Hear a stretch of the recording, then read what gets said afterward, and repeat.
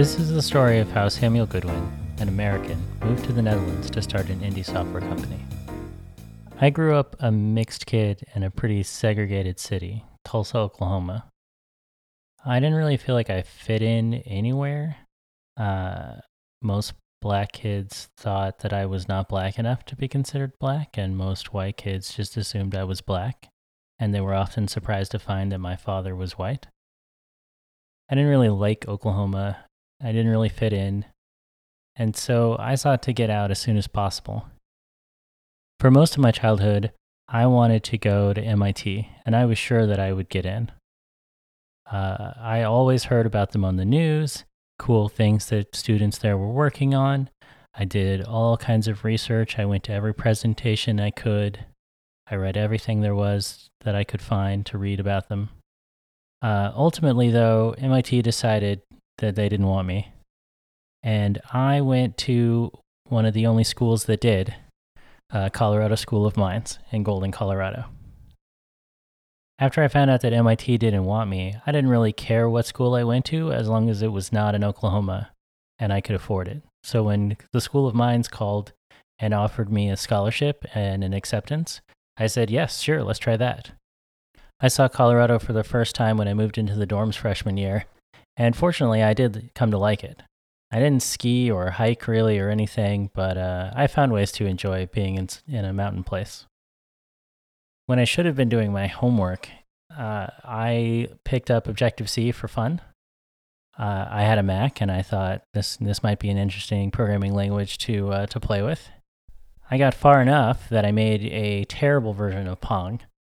A friend of mine who happened to be the campus representative for Apple suggested that I come with him to WWDC in California.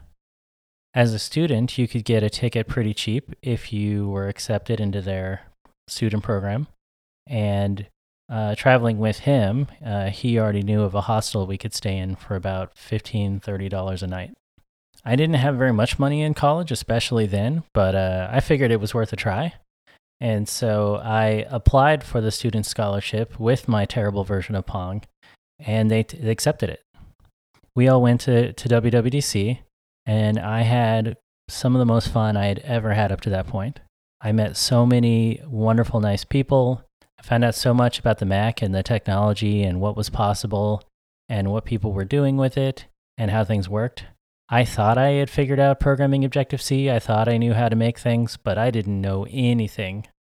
One of the benefits of WWDC, Apple's Worldwide Developer Conference, is that they set up labs where you can go and meet with the actual engineers who work on the Mac.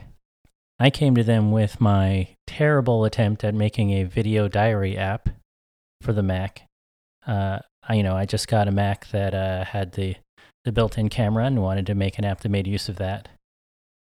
I had no idea what I was doing, could not get it to work, did not understand. I probably read the documentation and probably had no idea what it said and just tried to wing it.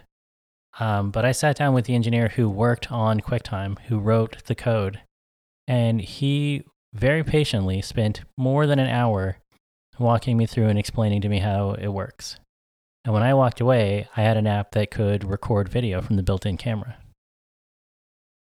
He didn't care that I didn't work for Adobe or some other, big Mac software company. I was just some random kid who really had no idea what the hell he was doing. And this guy was happy to help. In the evenings, I would sneak into bars because I was not old enough to drink yet. Don't tell anybody. But I would sneak into bars and meet with various indie developers who some of them I still speak to today. I would listen to their drunken recounting of the good old days when the Mac was getting started and weird things that come up at work and fun projects they've worked on, apps that they worked on. I heard the story about this app called Smoke, which was an app for burning CDs, which when you would burn a CD, it would produce smoke out of your dock, the dock icon. I thought these stories were the best, and it made programming sound like a thing that you could actually enjoy doing for a living and not just the job that I thought it was. Like I specifically did not pick computer science as my major in college because I thought sitting in a computer and programming all day would be not a fun job. But after I went to WWDC, I realized that not only would programming be a very fun job, but that I specifically wanted to program for Apple products. Going to WWDC, I realized that not only was programming actually an interesting thing to do for a living, but that I wanted to do that, and I wanted to be independent. Just after WWDC, my iPod Touch was stolen because I went to a dance club with some friends, and my jacket was taken from the coat check.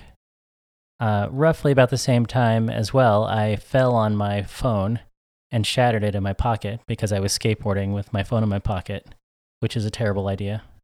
The iPhone had just come out, and I bought one secondhand on Craigslist and rationalized to myself that because I needed to replace both my phone and my iPod at the same time, this new device did both.